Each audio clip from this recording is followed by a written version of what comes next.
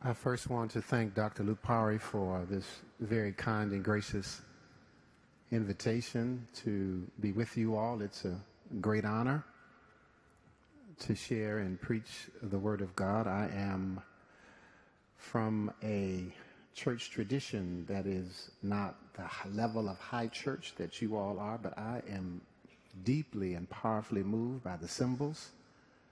It's an honor to preach when they bring the cross, read the Word, come back, and I'm the preacher. It says something about the sanctity of God's Word, the power of the cross, the power of the gospel, particularly in these days and times in which we live. I must apologize to you all because I come out of the African American church and we subscribe to the movement of the Holy Spirit even at the last minute. Several weeks ago, I was asked for a sermon title and I sent it in. Scripture lesson, I sent it in. But yesterday morning, something else began to move in my spirit, even confirming the events of yesterday. I want to share something that's not in your bulletin, and I would ask you to pray with me because preachers need prayer. And if the pew don't pray, the preacher can't preach much. So just bow with me in a word of prayer. God, we thank you for this awesome opportunity. We bless you. God, we give you glory. Thank you for worship. Thank you for the beauty of order and symbol. Thank you for the depth of the power of just the ways in which baptism is shared. We thank you for the symbols. Now we ask that this will be the preaching moment, for if you don't speak, there's nothing the preacher can say. If you don't move, there's nothing the preacher can do. If you don't anoint, God, I have words, but I have nothing to say. So now speak, for thy servants heareth. In the name of Christ we pray, and if you agree with this prayer, let me hear you say amen. And amen. I want to read a text out of Lamentations 3, somewhere close to the 20th to the 24th verse, and this is how the text reads. And my soul is downcast within me. And yet this call I to mind, and therefore I have hope. Because of the steadfast love of the Lord, we are not consumed. For God's compassions never fail. They are new every morning. Great is your faithfulness. I want to preach something this morning entitled, Did Heaven Make a Mistake? Did heaven make a mistake? I watch with an ever-increasing level of sadness and pain the massive levels of injustice, hate, violence, murder, and cruelty, the hurt and pain caused in this world by human beings upon other human beings. All over the globe, witness the levels of rape, sexual molestations, abuse of women and girls, discrimination against the LGBT community and the transgender community, the economic and the political exploitation of the poor, witnessing the xenophobia, the racism, the nationalism, and now the white nationalism, the militarism, the prejudice against minorities and immigrants, the inequality between the rich and the poor, and the almost unimaginable levels of wealth and opulence in the hands of a few, the devastation of our environment, what Pope Francis calls our common home, the drug trafficking, the human trafficking, the mass incarceration of young African American men, the continual unarmed shooting of African American people, corporate greed, and not to mention genocide. I have come to the conclusion that though from Genesis we claim to be above and have dominion over animals, the fact is that we really are animals. We are animals trying to be moral, or what one writer calls moral animals. We're trying to be moral. We're trying to rise to what Lincoln calls the angels of our better nature. But when we are threatened, or when our interests are threatened, or we perceive that we are threatened, or that our interests are threatened, then our instincts return us to the level of the angels of our worst nature. We really are animals trying to be moral. In this context, I ask the question if human beings deserve to be created. With Rabbi Sandy Eisenberg Sasso, I asked the question, do human beings deserve the gift of life, or did heaven make a mistake? In Sasso's book entitled Midrash, Reading the Bible with Question Marks, she records several stories of rabbis debating this very difficult question of the relevance of human creation. She records that Rabbi Simon said when the Holy One, when the Blessed One came to create the Adamah, the Adam, the human one, the ministering angels formed themselves into groups and parties, some of them saying, let the human be created, while others urged, let the human one not be created. The angel of love said, let the human one be created because they will dispense acts of love. The angel of truth said, let humans not be created because they will speak falsehood. The angel of righteousness said, let human beings be created because they will perform righteous deeds. The angel of peace said, let human beings not be created because they are full of strife. Well, what did the Lord do? The rabbis say the Lord took truth and cast it to the ground, said the ministering angels before the Holy One, Sovereign of the universe, why do you despise your seal? Let truth arise from the earth. The rabbis are doing a riff on the we in let us create in Genesis. The rabbis in this story suggest that let us means that God consulted the angels about the creation of humanity. Rabbi Simon sees angels arguing with themselves. The angel of love favors creation because human beings will act lovingly. The angel of truth objects because human beings will tell lies. The angel of righteousness gives the nod of assent because human beings will perform good deeds. The angel of peace claims that human beings are full of strife. The vote is tied 2 angels to 2 angels. God has to break the tie. God decides the matter by throwing the angel of truth out of heaven and casting truth to the ground. It is not that the angel of truth is incorrect in assessing the human character. It is that God wants to create despite the fact that human beings will lie and contend with each other. The angels take no comfort in God's action to create. And the angelic chorus says, let truth spring up from the earth and return to its proper place in the heavens.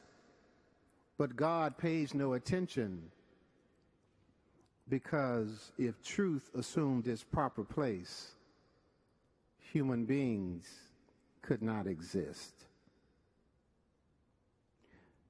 This story through the rabbis tells us something about their profound disappointment in human beings and human behavior, and almost despair that we will ever change.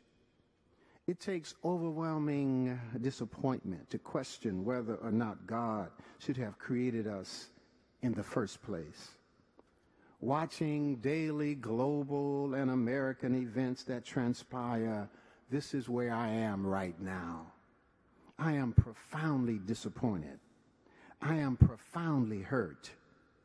I am profoundly angry. It seems to me like the world has gone mad, discarding what is right and good and true and lovely and civil and beautiful and peaceful.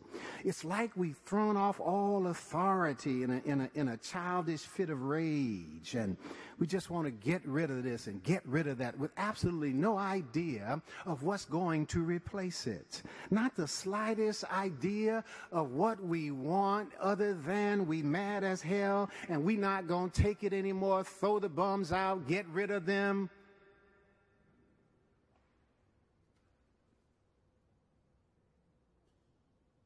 And if I could really be honest, yeah, that was warm-up honesty. I would tell you that I wrestle with despair. Despair that things will ever get better. Despair that our best hopes for dreams for liberation, for freedom, for equality, for reconciliation, to access for all to the land and the resources of the land. I despair that the ability of a small minority of the human population that are globally rich to maneuver, manipulate, and always come out on top no matter what happens. I struggle for hope.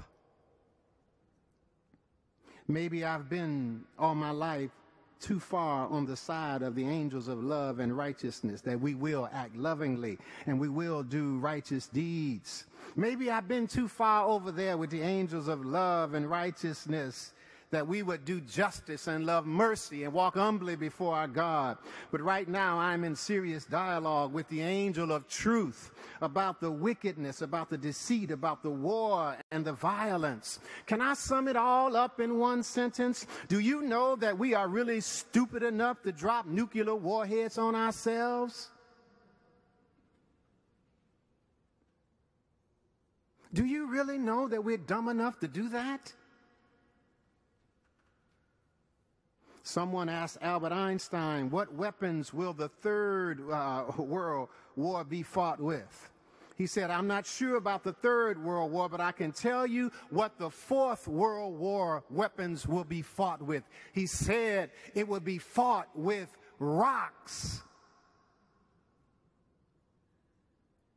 So God, bring truth back to heaven and close shop on this human experiment.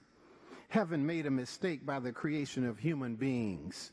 Why don't you just close shop, God, on this human experiment? You remember, we've been at this point before. You remember, you got so frustrated with human beings that you sent a flood virtually to wipe all of us out. You remember, and you put a rainbow out, and you know, we went in the ark 2 by 2, and then we came out, and you put a rainbow in the sky, and you remember, and then you said it'd be fire next time. You remember? Well, let's go on. God, just bring the fire, and let's be done with it. Just admit heaven made a mistake. Burn, baby, burn. Let the fires come. Heaven made a mistake. The human experiment does not work. God, curse human beings and let us die. And when I feel like this, out of nowhere, out of the depths of my disappointment, my hurt, my anger, and despair, comes this text screaming to mind. And my soul is downcast within me. Yet this I call to mind, and therefore I have hope. Because of the Lord's great love, we are not consumed. For God's compassions never fail. They are new every morning. Great is thy faithfulness. It is owing to God and God alone that things are not worse. Because of the Lord's great love, we're not consumed. The steadfast love of the Lord never ceases. God's mercies never come to an end. They are new every morning. Great is thy faithfulness. Everything would burn down except for one thing, the Lord's faithfulness, the Lord's hesed. C-H-E-S-E-D or H-E-S-E-D. I know that you may not probably be familiar with the term Hesed, so let me explain. Hesed can be translated as loving kindness, steadfast love, grace, mercy, and goodness. Hesed means to be faithful to a relationship, to act in a loyal, loving way to a person. The word Hesed is used 240 times in the Old Testament, especially in the Psalms. It is one of the most important terms in Hebrew theology and ethics. It means the strength of God, the steadfastness of God, and the love of God all taken together. It means that God is so strong that God's love cannot be broken. God is so strong that God's love can never be unfaithful, that God has the strength to love regardless of human behavior. Hesed means covenant love, mutual love involving reciprocal rights and obligations between parties of a relationship, such as Yahweh and Israel. This covenant love is not based in obligation, but in generosity. God loves us not because God has to, but because God wants to. In terms of God and Israel, the weaker party seeks the protection and blessing of the patron and the protector, though they might not be deserving of it. But the stronger party remains committed to the covenant promise. Hesed goes beyond the rule of law. It is being in the relationship full of mercy, full of grace, full of steadfastness and loving kindness. God's loving kindness is offered to the Israelites who need redemption from sin, enemies, and trouble, and though they don't deserve it, God's steadfast, God's Hesed. In Hebrew culture, someone does Hesed, shows Hesed, or keeps Hesed. Hesed can operate in human relationships, but I don't have time to talk about that today. I want to talk about God's Hesed. I want to talk about God does kindness. God does mercy. God does faithfulness. God does Hesed in concrete acts of redemption, in fulfillment of God's promise. God is Hesed. God's Hesed is so Hesed that ultimately it is even beyond the covenant.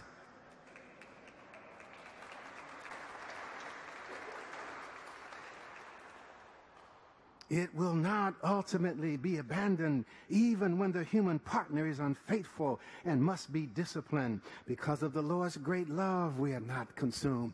The steadfast love of the Lord never ceases.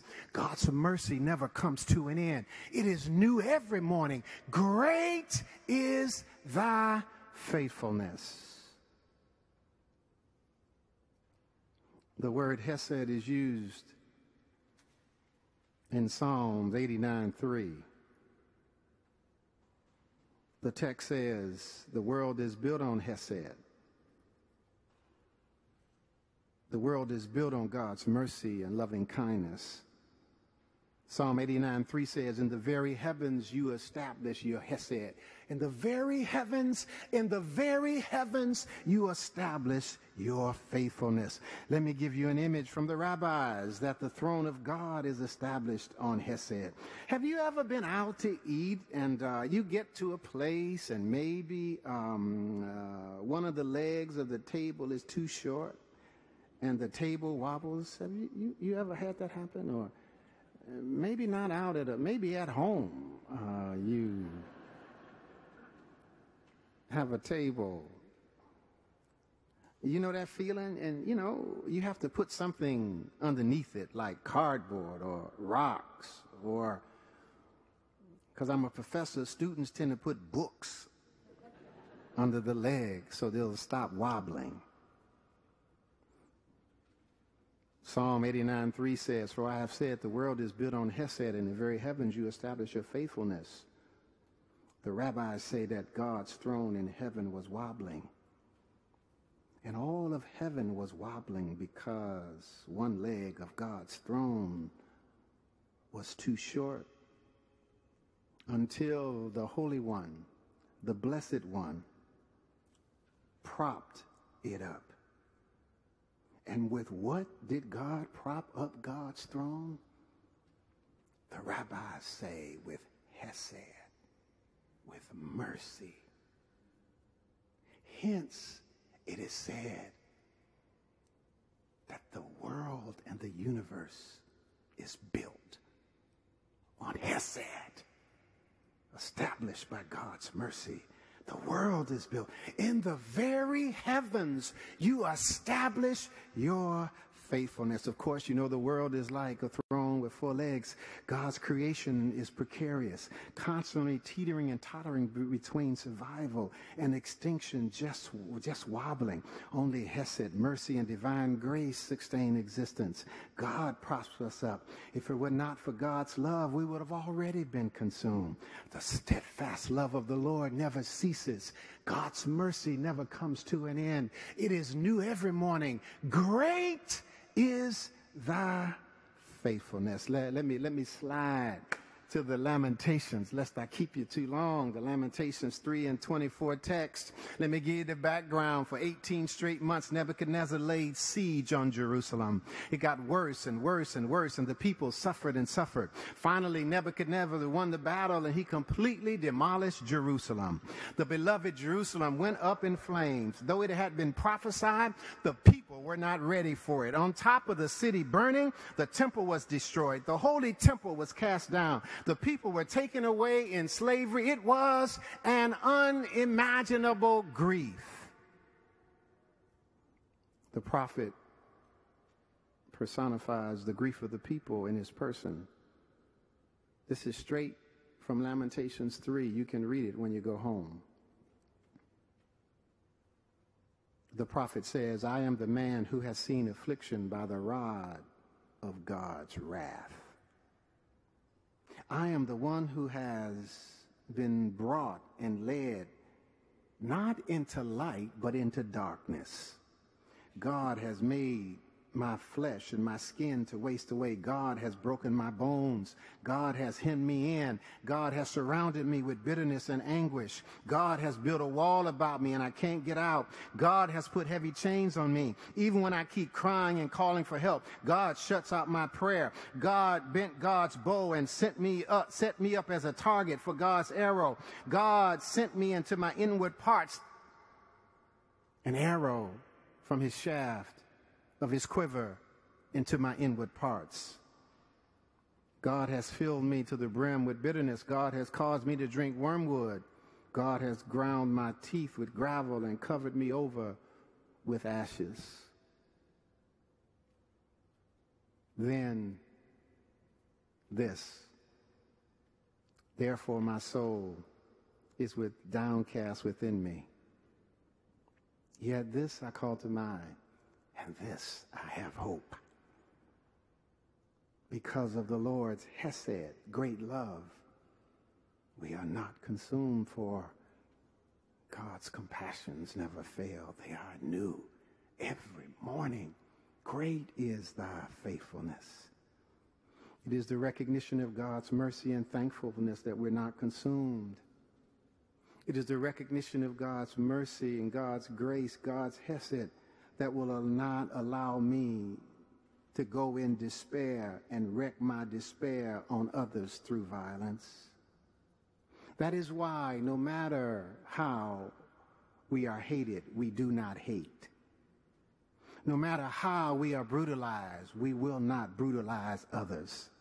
Because of the Lord's steadfast love, the steadfast love of the Lord never ceases. God's mercies never come to an end. They are new every morning. That's why we don't bust out windows and set shops on fires and turn cars over. That's why we don't demonize other people. The steadfast love of the Lord never ceases. That's why we don't drive cars into crowds and kill people. It's the steadfast. That's why we march and protest with nonviolence. The steadfast love of the Lord never ceases. God's mercies never come to an end. They are new every morning.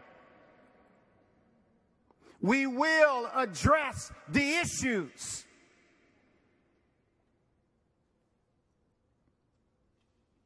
We will not hate. And we will not do violence. and we will not do harm. The steadfast love of the Lord never ceases. God's mercies never come to an end. They're new every morning. It is Hesed that holds the world up. Do you remember that on July 17th in 214, Eric Garner died in Staten Island? You remember New York City, after a New York Police Department officer put him in a chokehold for 15 to 20 seconds, despite Garner saying, "I can't breathe, I can't breathe." You remember? Painfully, I remember.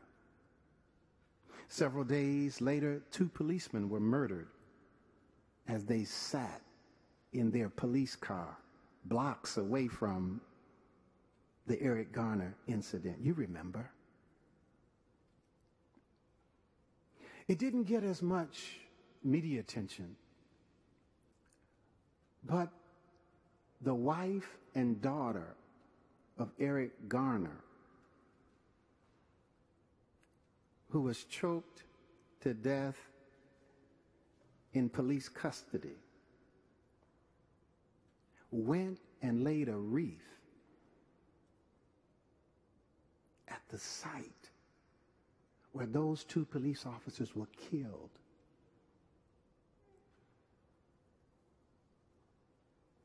Did you hear me? It wasn't covered much. Their husband and father killed, and yet they go and lay a wreath at the spot for these 2 slain police officers. And my argument is they were sliding Hesed. America was wobbling. America was wobbling. They were establishing Hesed. They were sliding mercy and grace. And whenever mercy and grace is slid into an act of violence or hate, it is God's Hesed propping the world up. We stand for dignity. We stand for decency. We stand for equality. We stand for love of creation. We stand for justice and mercy and forgiveness. And we declare that heaven did not make a mistake. Why? Because we are God's Hesed. We slide mercy. We slide grace. We as Christians slide forgiveness into the most despicable acts. And therefore, we hold the nation and the world up.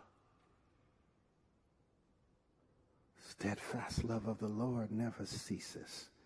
God's mercies never come to an end. Why? Because God has us.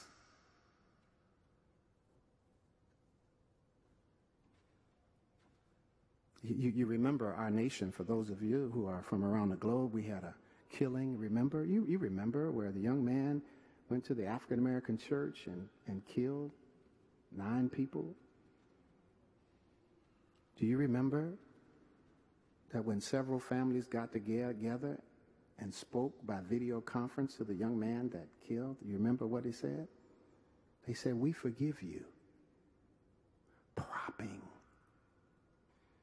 the nation up. The steadfast love of the Lord never ceases. Can I close now? When a preacher said they're getting ready to close, that really means they got 15 more minutes of material. In the black church, as I go to my seat, Hesed was not only in the Hebrew Bible, but Hesed is also in the New Testament. Hesed was a theological and ethical principle in the Hebrew Bible, but in the New Testament, Hesed became a person. He came, Jesus. through 40 and 2 generations. He came born on the backside of a cheap motel. He came with wood shavings in his apron and carpenter tools in his belt. He walked the dank and dusty roads of Galilee. He came. He healed the sick, gave sight to the blind, made deaf folk hear, made lame folk walk. He came, brought dead folk back to life. But soon we discovered the angel of truth was right. We would speak falsehood and contend even with him. The angel of peace is right. We are full of strife and we strove even with him. So much so that we crucified Hesed. And the world began to teeter. The world was wobbling, teetering between survival and extinction. God heated up the furnace to end it all. And yet, God had one final act of Hesed. God had one final act of mercy and love. God brought Jesus out of the grave. The resurrection props the world up. It is in the resurrection of Christ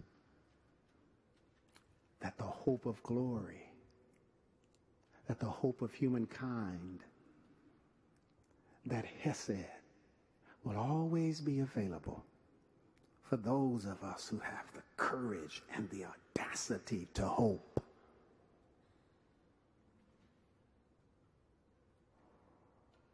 The steadfast love of the Lord never ceases. God's mercies never come to an end. They are new every morning. Great is thy faithfulness. This is the word of God given to the people of God. Let those who have ears hear what the Spirit is saying to the church. Amen.